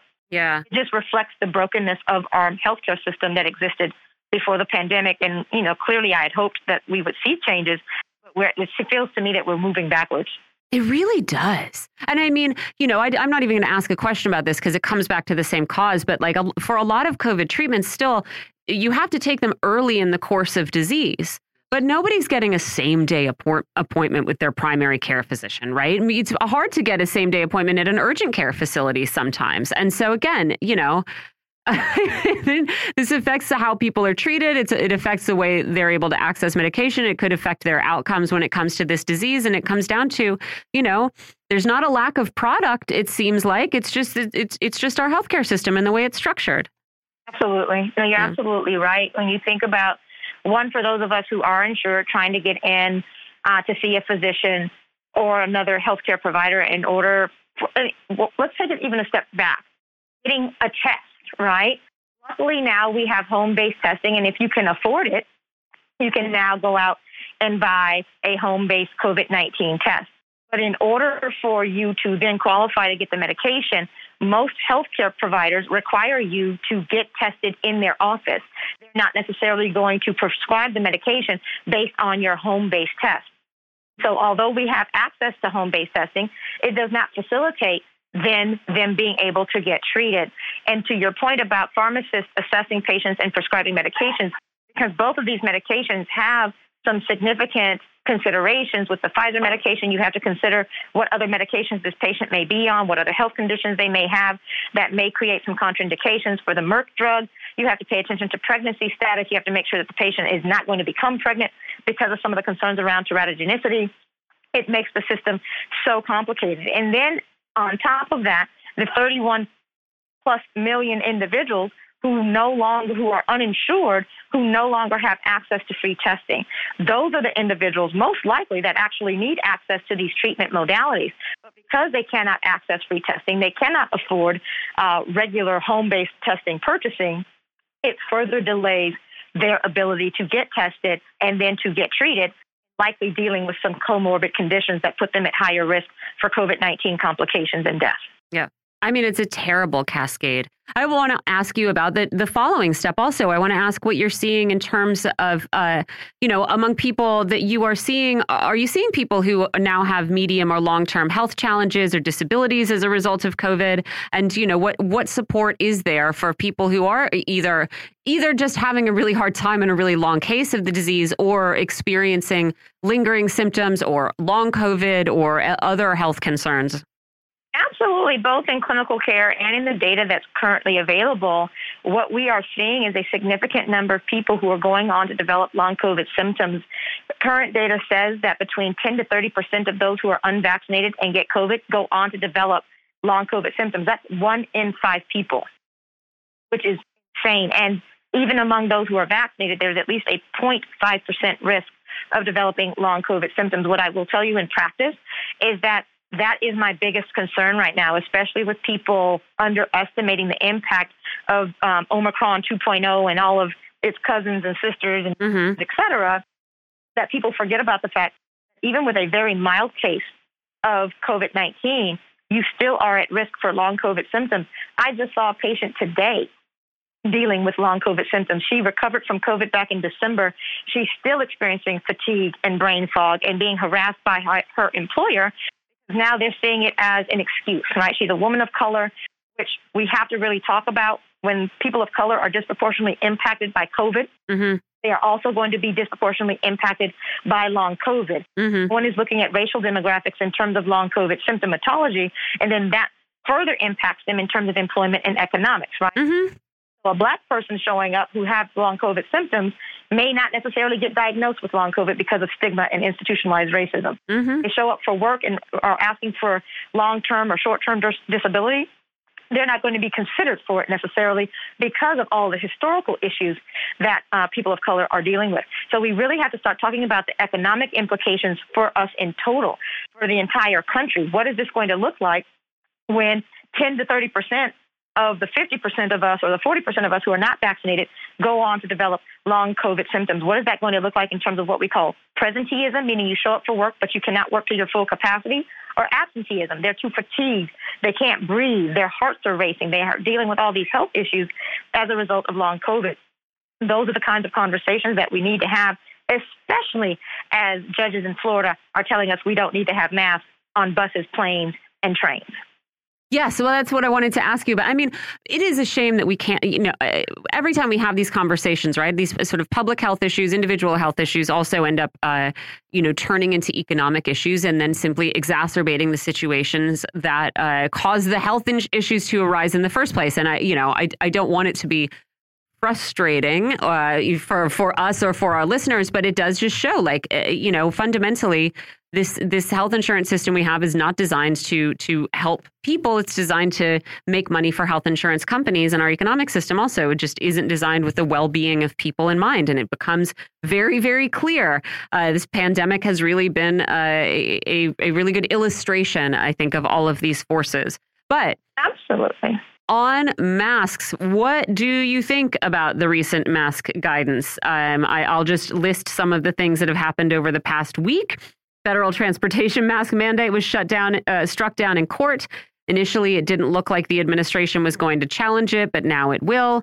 Philadelphia just this week reinstated and then dropped its indoor mask mandate, and now it's just strongly recommending masks. California is doing the same thing, no longer requiring but recommending masks in public, though LA in particular is maintaining all of its indoor mask mandates. And I just wonder, from a public health perspective, how useful is this? How pointless is this? How damaging is this? It's incredibly frustrating as a physician and a public health professional, especially as we are in what we consider to be in public health a surge of this particular Omicron 2.0 wave. Mm-hmm. Numbers that we are measuring are a significant undercount because it does not take into consideration home-based testing. It is speculated that we have likely 10 times more cases than we are actually measuring out based on current data reporting. And when we are in the middle of yet another surge in numbers and simultaneously removing mask mandates, to me, it's just insanity. I don't understand why we're not looking at least at percent positivity rates. If you look at the state of Pennsylvania as an example, our goal is to have less than 5% of our testing being positive. Right now in Pennsylvania, as they're taking these recommendations away, their testing percentage is around 35%. So about 35% of their COVID-19 tests are positive. It does not make sense right now that Pennsylvania would have put it in place and then taken it back. At least have some sort of number, some sort of metric to help us understand how these decisions are being made. And again, I go back to disparities. When you remove mask mandates on buses and trains, we know that the majority of those who are dependent on public transportation are people of color. When we are already disproportionately impacted by COVID, its complications, its deaths, and the loss of our family members, all this does is further compound what we are already experiencing. It makes no sense in the middle of another surge to do this. Like, CDC had already anticipated not removing the mask mandate until May 3rd, which is where most epidemiologists have estimated that this surge would start coming down. We were well on our way to improve numbers. We had gotten down to the low 20,000s in terms of our cases, have now doubled that since yesterday. Yeah. Now is not the time. It boggles my mind that we have clearly learned nothing in the past 2+ years about public health measures to protect the mass population. And not only to your point about the broken healthcare system, I think we as a people collectively are broken. When we cannot consider each other in terms of the wearing of a mask, my heart broke for families who were on planes on Monday when the mask mandate ended. They were on planes with children under the age of 5 who could not be vaccinated. They made a conscious decision to fly, knowing that every person on that plane was protecting their children. There were families on those planes where children 2 and under could not wear masks, and they did not. The judge in Florida did not consider them. The airlines did not consider them. And the passengers on those planes did not consider children under the age of 2. It's as if children under 5, our seniors, and our immunocompromised, which is 3% of this country, just don't matter. And that's what makes me angry. Yeah, that stunt on some of those airlines was really, really disheartening. Well, I also want to ask, I mean, you mentioned, Philadelphia as an example, but, even in Washington, D.C., we've seen goalposts being moved, right? We're supposed to hit a certain threshold of, we're drop below a certain threshold for testing. positive tests and then, oh, okay, it turns out actually that was the wrong threshold. I mean, I can understand, again, in a situation where a disease is new and your understanding of it is evolving, that you might decide to change certain benchmarks. But, whether or not you agree with that, do you think the communication of why this is happening has been good, has made any sense at all? No, I mean, and it's not new, right? We've been in this game for over 2 years now. Why can't we figure this out? It is really weird. I mean, unless you have to just say, oh, this is 100% political and not really dependent on public health. So, see you later, run off stage. I mean, that's the only thing that makes any sense. And you're absolutely right. No one has the guts to say it, but I think that's exactly what this is. There are clear metrics that we can use, that epidemiologists have used since the beginning of this pandemic. Be clear, our percent positive is X. At this threshold, you wear a mask. Our daily average case numbers, at least based on what we report out to LabCorp and all these other entities, is this. This is your threshold for wearing a mask. Even if you don't have those measures, looking at wastewater, that's another way in which you can measure out the presence of COVID-19 in the community. There are clear data points that can be used to guide what we do and the messaging behind it. Right now, what I hear is save yourself. It's no different than back in March of 2020, where each of us really was left to figuring it out on our own. That's exactly where we are in April of 2022, and it's just ridiculous. And I wonder, what are going to be the political implications of this? Because, in March 2020, it was the Trump administration, and he was blamed for a lot of the spread of COVID, and I think some of that blame was justified, and I think retrospectively some of it wasn't, because, we have seen some differences in the Biden administration, but this sort of act that's being put on now is not covering us with glory. And so you have to think, there has long been a strong anti-mask, anti-vaccine push from the right. But I don't think haphazardly revoking mask mandates at this late in the game it can possibly be earning Democrats any votes from those people who have been opposed to it for such a long time, because, they were opposed to it from the beginning. And so then you also just think, who are you trying to please? Like, if this is a political move, who are you trying to please? And is it going to do the thing that you want it to do? Right. To me, I certainly am not a political analyst. I don't pretend to be on radio. But for me, it does not make sense, given the fact that most of us who identify as Democrats are likely the ones who want mask mandates to stay in place. When you look at data sources that, ask these kinds of questions, the Kaiser Family Foundation as an example, it usually falls along party lines. Who's pro-mask? Who's pro-vaccine? You see there being a shift towards the left. So why they would, this late in the game, make these decisions, at least for me, a T-shirt wearing Democrat who proudly shouts her party, makes me frustrated to see how collectively this has been managed, even in our most liberal states. It's not clear to me why these decisions are being made. And because we have not been given any explanation to provide a justification for it, it leaves us to draw our own conclusions. And more often than not, that conclusion is going to be linked to politics.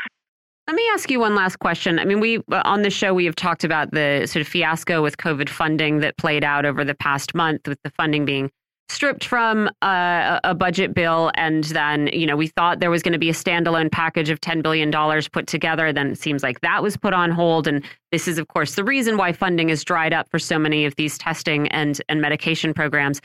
If there was an injection of, $10 or $15 billion back into the public health system to deal specifically with COVID-19, that would be far less than the Biden administration originally wanted. And so I wonder, where would you do financial triage first? What do you think, if you have to start choosing, where do you think the U.S. should continue to allocate resources at this stage of the pandemic?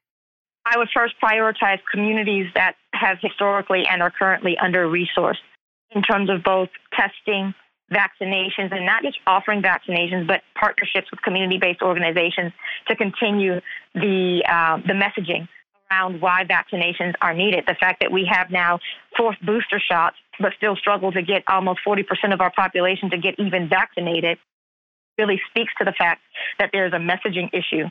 And also treatment, right? In order for us to be able to address the disparities that COVID-19 has continuously revealed, we have to put our money where our mouths are.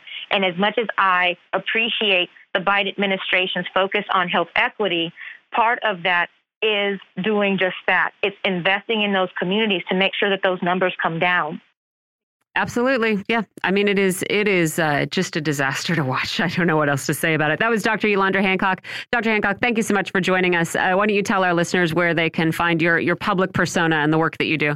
Absolutely. You can find me on social media at Ask, AskDrYola, Ask Dr. Yola, or on my website at AskDrYola.com. Thanks for joining us again. We're going to take a quick break here now on Political Misfits and come back to talk more dirty primary politics. All of that coming up here in just a sec. You're listening to Radio Sputnik. We're live in D.C. We'll be right back.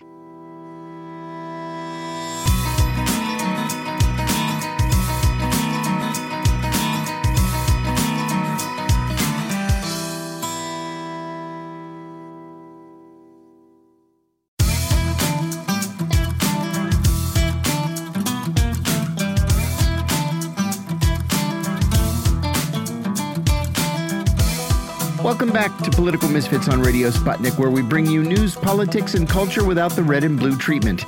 I'm John Kiriakou, here with Michelle Witte. It's time for Politics Friday, and there's a lot to tell you.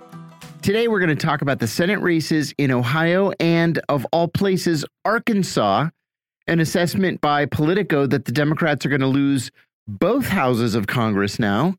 We'll talk about the fake issue of grooming and transphobia that Republicans are now using in their political messaging. And we'll tell you about the DNC's latest haul of cash. We're joined by Rae Valencia. She's a Sputnik News analyst and the producer of this show. Welcome back.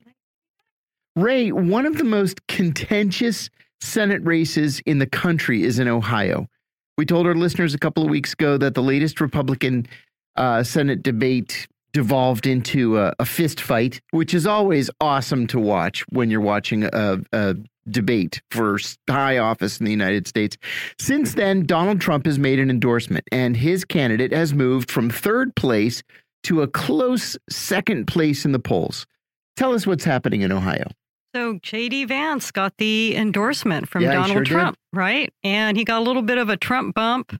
More money came in. His friend Peter Thiel, who he works with as a venture capitalist from San Francisco before he moved back out to Ohio to run for Senate. Anyway, Peter contributed $3.5 million in ad buys in Ohio.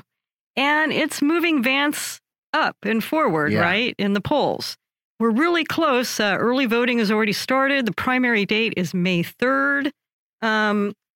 Numbers are out in terms of who is voting, and it seems like it's pretty even, right? So we have Democrats and Republicans, ballots requested.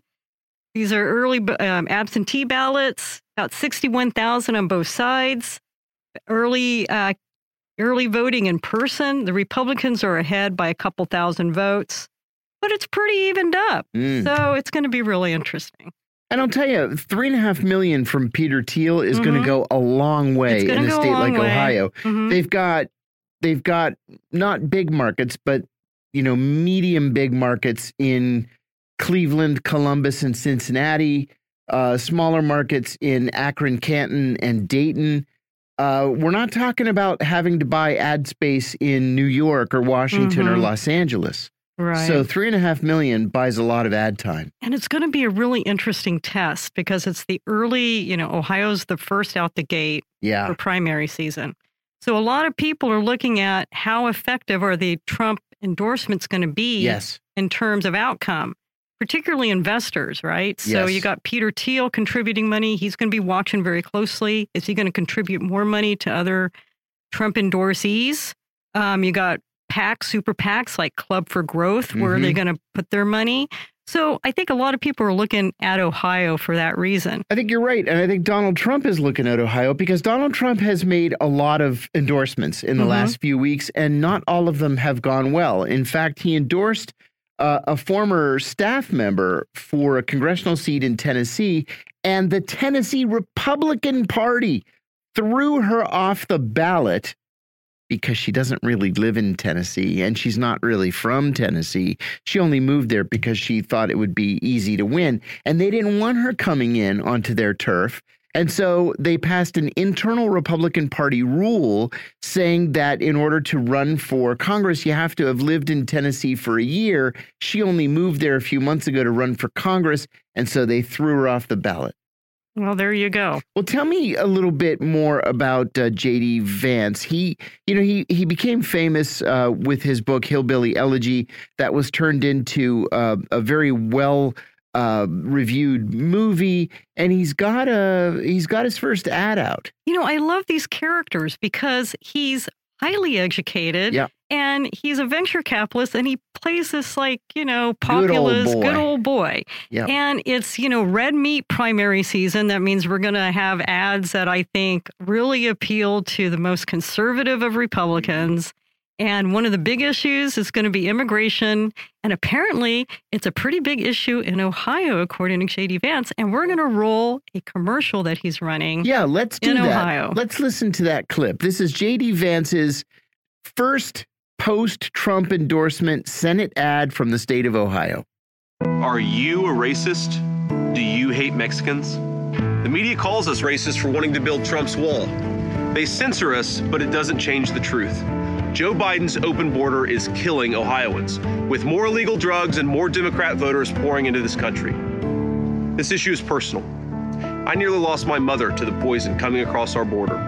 No child should grow up an orphan. I'm J.D. Vance, and I approve this message because whatever they call us, we will put America first. Okay, there were like 5 different lies in that 30 seconds that we just listened to. It's so dishonest. It's so dishonest. You say it every 5 seconds. There's another one. Wow, guys. It's wild, isn't it? But that works in Ohio. It works. It does. It works. Listen, both my ex-wives are from Ohio. And my mom was born and raised in Ohio. And I spent much of my life in Ohio. I can tell you that works. Oh, yeah. Youngstown's pretty close to Newcastle. It sure is. Yeah. And it's interesting because the Trump endorsements, we're talking about the Senate and the Congress. Those are the big, upper ticket. It's the down ballot stuff. Yeah.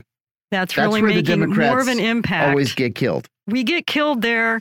But also, Trump's really moving the numbers on those lower ballot races. And the reason why, and they're like Secretary of State.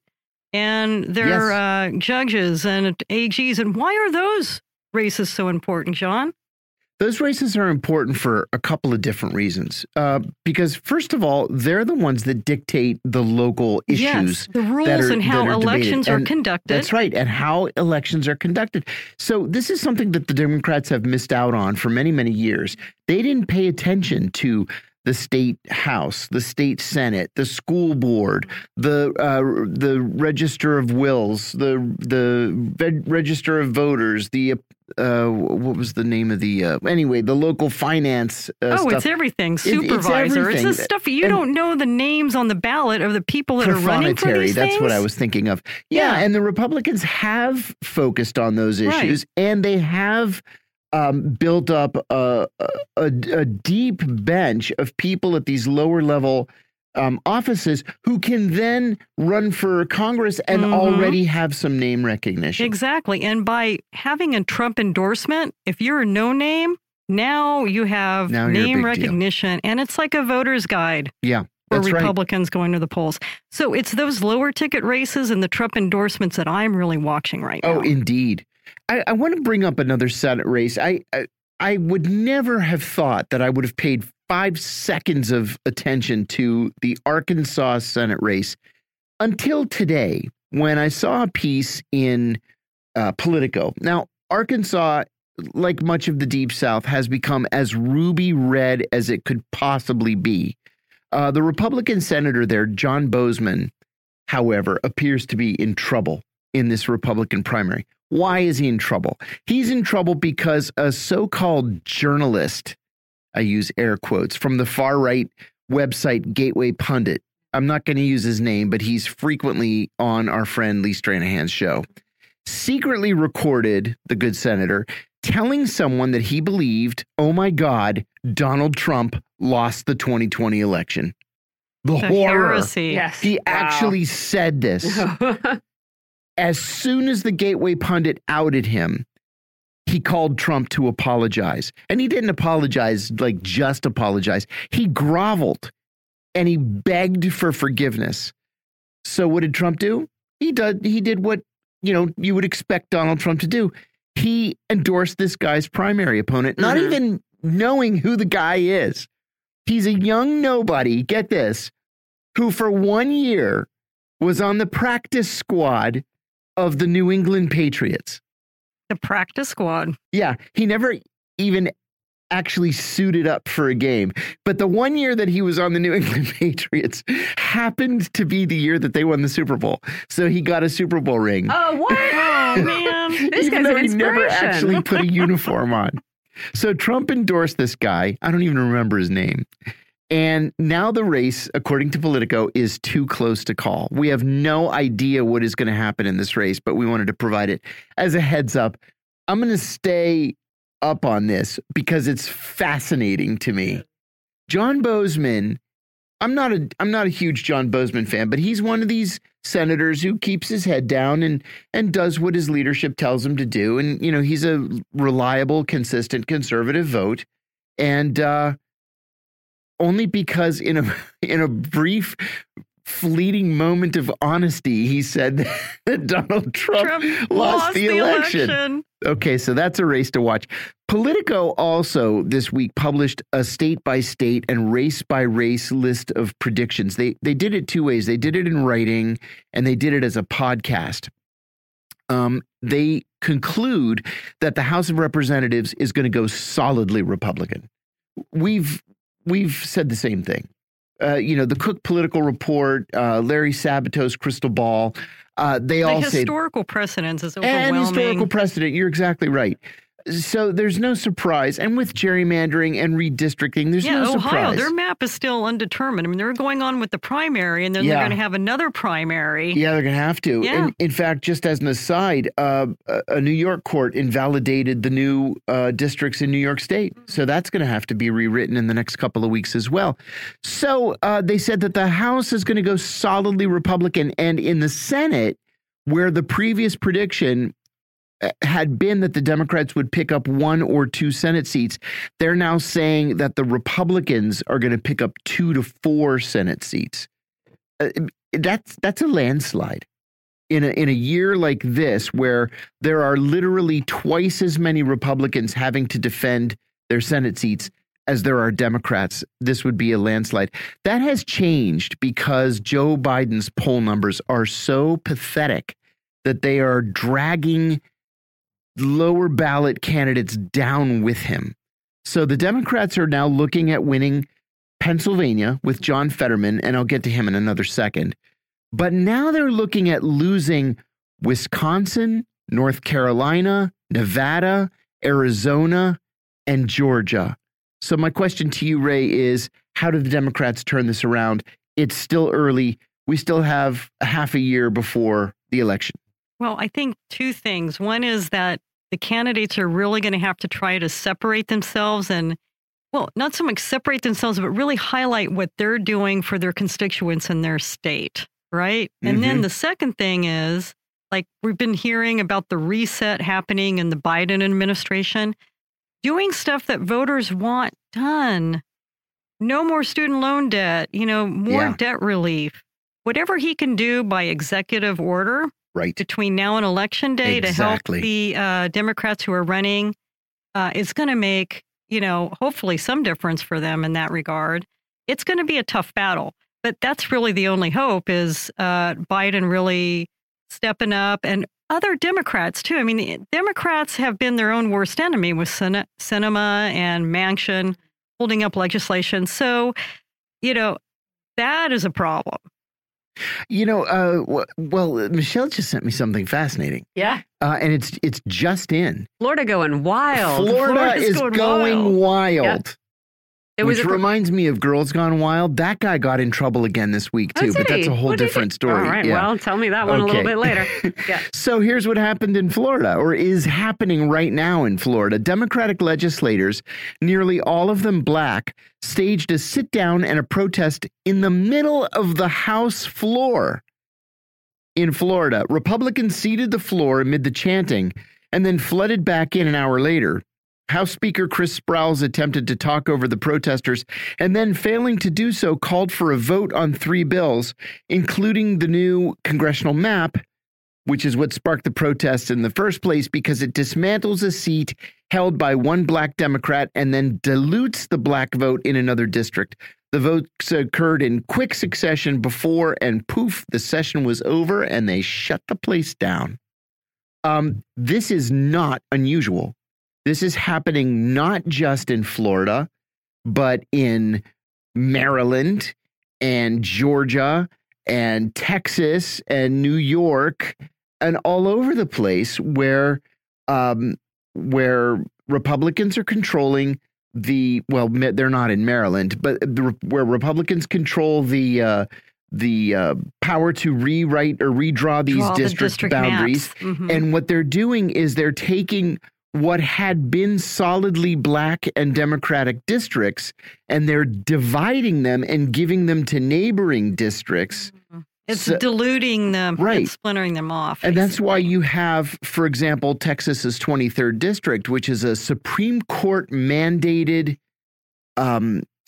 Hispanic majority district, and it's represented by a black Republican. And the Hispanics are, out of luck in the 23rd district. But this is what people are up against. Florida lost a seat, right? Or did they gain a seat? No, they gained 2 seats. They gained 2 seats. Yeah, they gained 2 seats. Yeah, so this is Florida with the whole DeSantis problem. And the don't say gay and the Disneyland. I mean, Florida's interesting right now. Florida is fascinating right now. Let me add something too about Virginia. So Virginia elected Glenn Youngkin, who's of course an investment executive, as governor. It was a very, very close race. And frankly, he only won because Biden's poll numbers are so low and Democrats stayed home. But everybody said, well, Youngkin's not a Trump Republican, even though his advertising tried to make him look like a Trump Republican.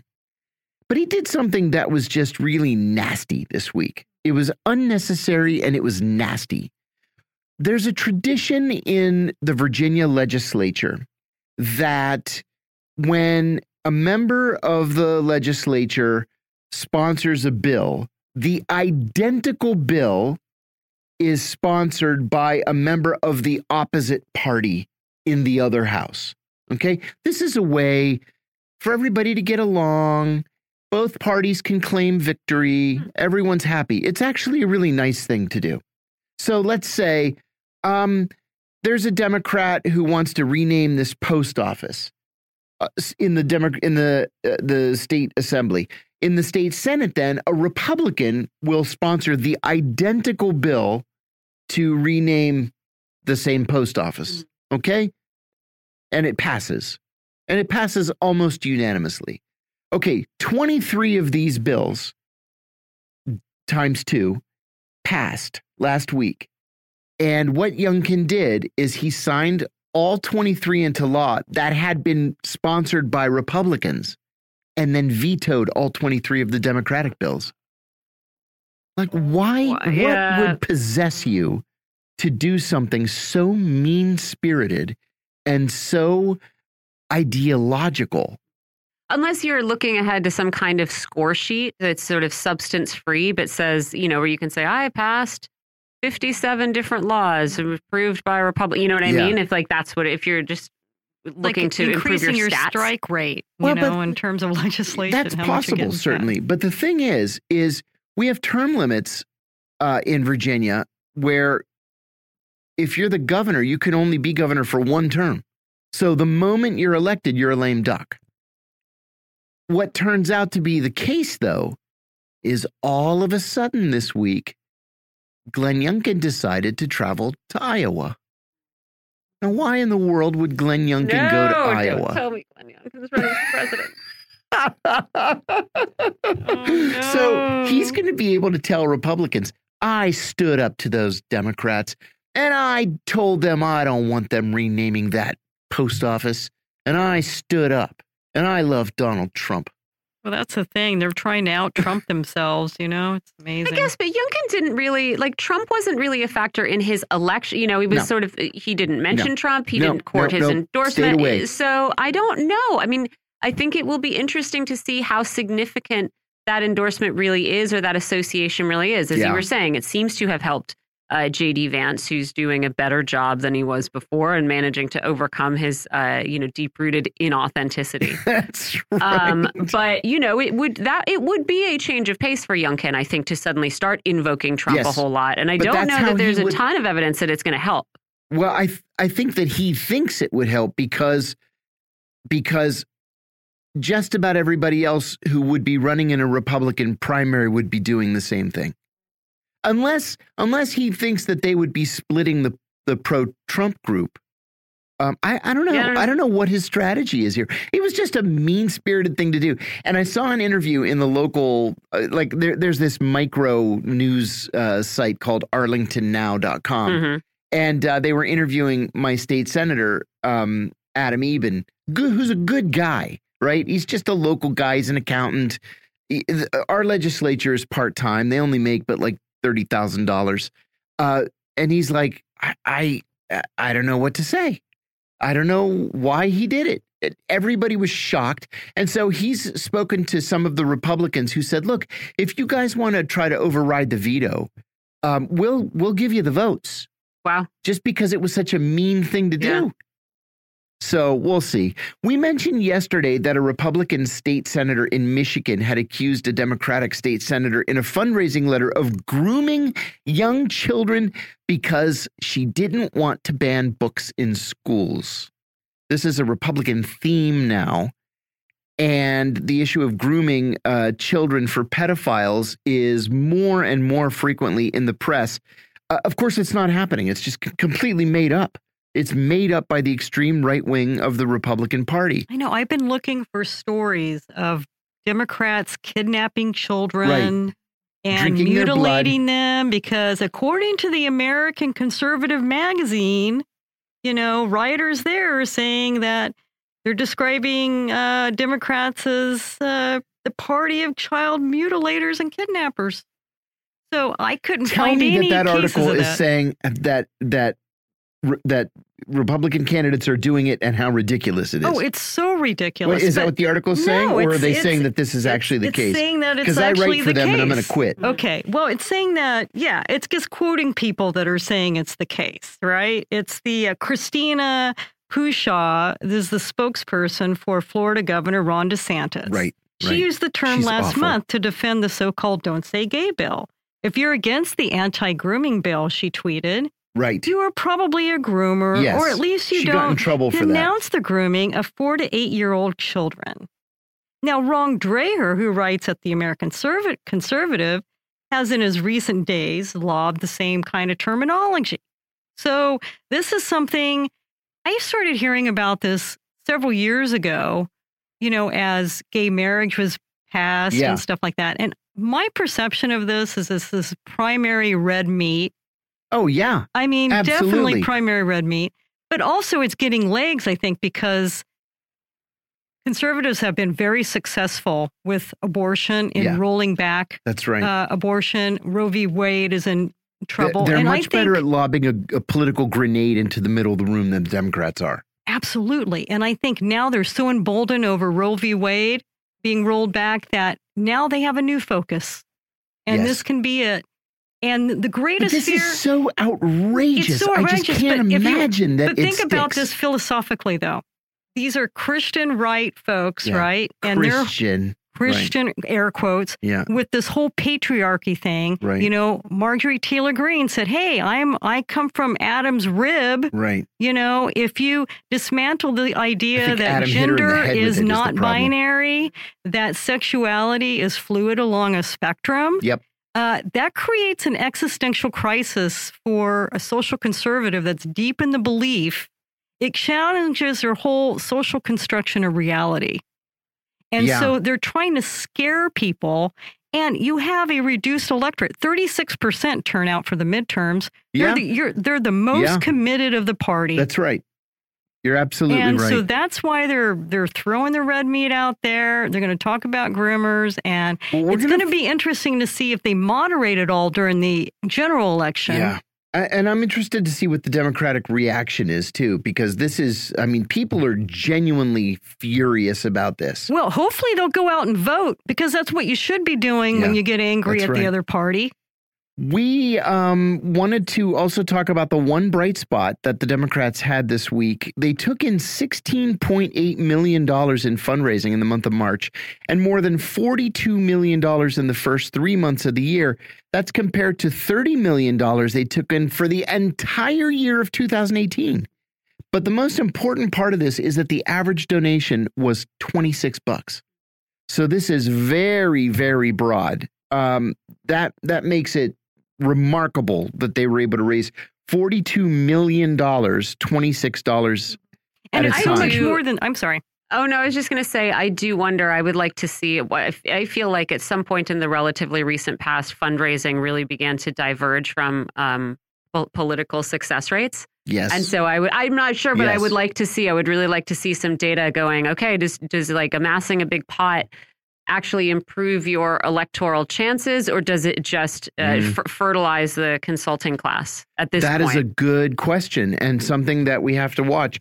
I regret that we're starting to run short on time. So first, I want to thank Rae Valencia for joining us. Rae is a Sputnik News analyst and the producer of this show, and we are going to skip our break and go into News of the Weird, because it is Friday and we want to tell you about some of the more oddball stories in the news. There's one that I saved all week. Okay. It was in the Washington Post on Monday. And it's about a birthday party, an office birthday party, right? We've all had or gone to office birthday parties. Yeah. Well, there's a guy who works for Gravity Diagnostics in Kentucky. And he said to his boss, look, I don't want a birthday party. I don't like them. He said, I have anxiety and I just don't like crowds and I don't want anybody to celebrate my birthday. His boss said, okay, wink, wink. And then the boss threw this big surprise party for him.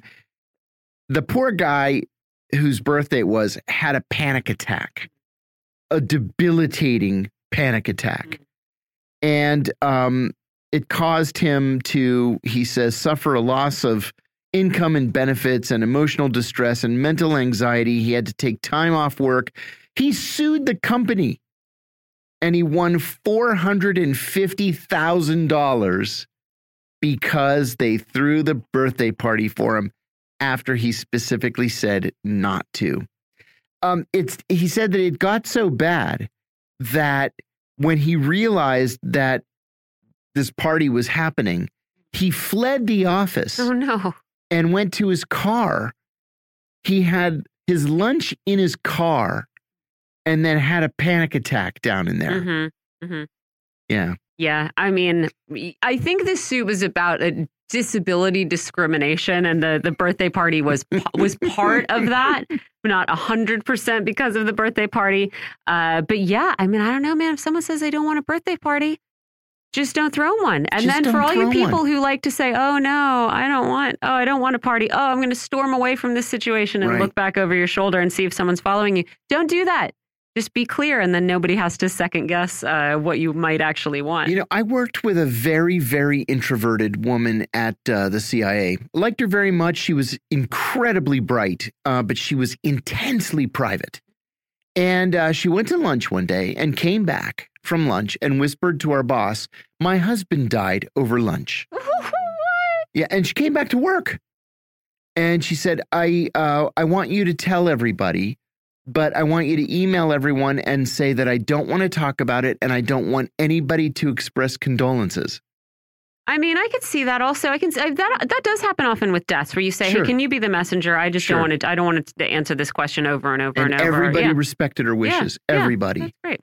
CIA, what a great workplace. Is that the message of this story? No. Hey, I subscribe. I'm a longtime subscriber to the Washingtonian magazine, right? Especially for the real estate articles. That's why I get it. Playboy. Right. Kind of like Playboy. Read the articles. Yeah. Absolutely. Well, I noticed in this latest issue of the Washingtonian, there was an ad. I noticed it because it was kind of odd. And here it's made news of the weird. Mm-hmm. According to the Washingtonian magazine, there's a 5-bedroom house for sale in Fairfax, Virginia. It's listed at $800,000, which is $200,000 less than what all the other houses in the neighborhood are selling for. The ad said that this house would go quickly in a neighborhood where many homes sell for $1 million or more. It's not in great shape, granted, but the biggest drawback is that there's a strange woman living in the basement and she refuses to leave. So what it is. I love this story because it reminds me of another story I got to tell you something. What happened was the guy that owns the house had this friend, this woman who was down on her luck. Yeah. She's in her 60s. And he said, listen, if you want to move into my basement, it's set up as an apartment and you can stay there for a month or two until you get on your feet. And, you know, best of luck. Yeah. She said, okay, thank you. She moved in and never left. She's been there for several years now. She refuses to pay rent. And there's nothing that the guy can do to get her out. Well, he's ready to retire and downsize. And so he's got to sell this house. But because she won't leave, he had to put a proviso in the contract to sell the house that, look, you buy the house, but this crazy woman comes with it. I mean, surely he can actually evict her from the house and then get a restraining order or something. You'd be surprised. I have a friend who, a former CIA friend who owned a small house in Arlington, and she rented it to the Syrian embassy. And as soon as the Syrian defense attaché moved in, the embassy refused to pay any rent, and he's been in there for 2 years now. Do you remember the story of Twitter star Yashar Ali? And it turned out that he was this like Twitter sort of media guy, media analyst, media dude. But that was his pattern. He would like befriend celebrities, crash at their houses for a while, and then he did it to Kathy Griffin. She couldn't get him out for a really long time. She had to have friends come over and get him out there. Yeah, then he disappeared. Well, to close the loop on this, believe it or not, the guy already has 2 offers on the house. Some people might enjoy for some reason you might relish a little bit of exercising some righteous indignation and on behalf of someone else, you know what I mean, and trying to evict someone. I could see how you might think that would be a fun prospect if you're someone who has $800,000 to drop on a house. And people are a lot nicer than I would be, I'll tell you that. Well, our final story here is in Australia. Queensland's Bill Edgar is known to some as the coffin confessor, right? As such, he shows up at funerals and speaks for the deceased, telling off family members that they were lousy family members and they were mean and cruel to the deceased when they were alive. This is not like performance art. Like he will have gotten a script from the person ahead of time. Okay. Like if you're dying, you say, listen, I want you to go to my funeral and I want you to yell at my kids. Tell my mother I hate her pearls. Exactly. Yeah, okay. My kids were ungrateful brats. Yeah. He's not cheap. He charges between $2,000 and $10,000. And he'll do pretty much whatever you want him to do. He'll set friends straight, tell off family members, deliver bad news about will beneficiaries, whatever you want him to. I think that sounds kind of like a fun job. Yeah. He's also expanded his offerings to removing things from the deceased's home that they would rather their family not see. For example, if you've got sex toys. I was going to say, like all the porn will have to get porn. Yeah. Love letters, hate letters, whatever it is that the deceased wants him to remove. He says that he removed an entire sex dungeon from the bedroom of an 88-year-old man. Hero. Believe it or not. Hero. That's what I'm going to be looking for when I'm 88. That's great. I love it. I love it. Man. Hey, He's expanded to the U.S. and the U.K. Well, there you go. Yeah. Congratulations, buddy. Did we talk about Mike Tyson on the show? Oh my gosh. Because I want to say only briefly. What happened there's been an after the update fight? in that case. The initial headline was like, Mike Tyson loses it and punches out some dude on an I watched airplane. that video 20 times. It turns the out guy deserved it. Yeah, the guy was being a jerk. The guy was harassing him, was, dancing around, waving his face. I guess the final straw seems to be that he threw a water bottle. He threw a water bottle at him. So I think the initial reports were Mike Tyson snaps and beats someone half to death, but actually I'm with Iron Mike on this. Yeah, this seems like someone, and you can see the video of him. Like, he looks like this was what he wanted, right? He got what he wanted. He was trying to provoke Mike Tyson into punching him. So, this is speculation, but that is what it looked like. And then after he got punched and he was bleeding just a little bit it looked like a cut from a ring or something. He put his bottom lip out like he's going to cry. Punk is right. I hope somebody else punches him. Hey, we're going to leave it there on a positive note. No, just kidding. That was parody. I want to say thanks to the production and engineering team here. And on behalf of Ray, John, and myself, thanks to all of you for listening. We will see you on Tuesday next week. Yes, we're taking Monday off. Yeah, but we'll be back next week. So thanks for listening.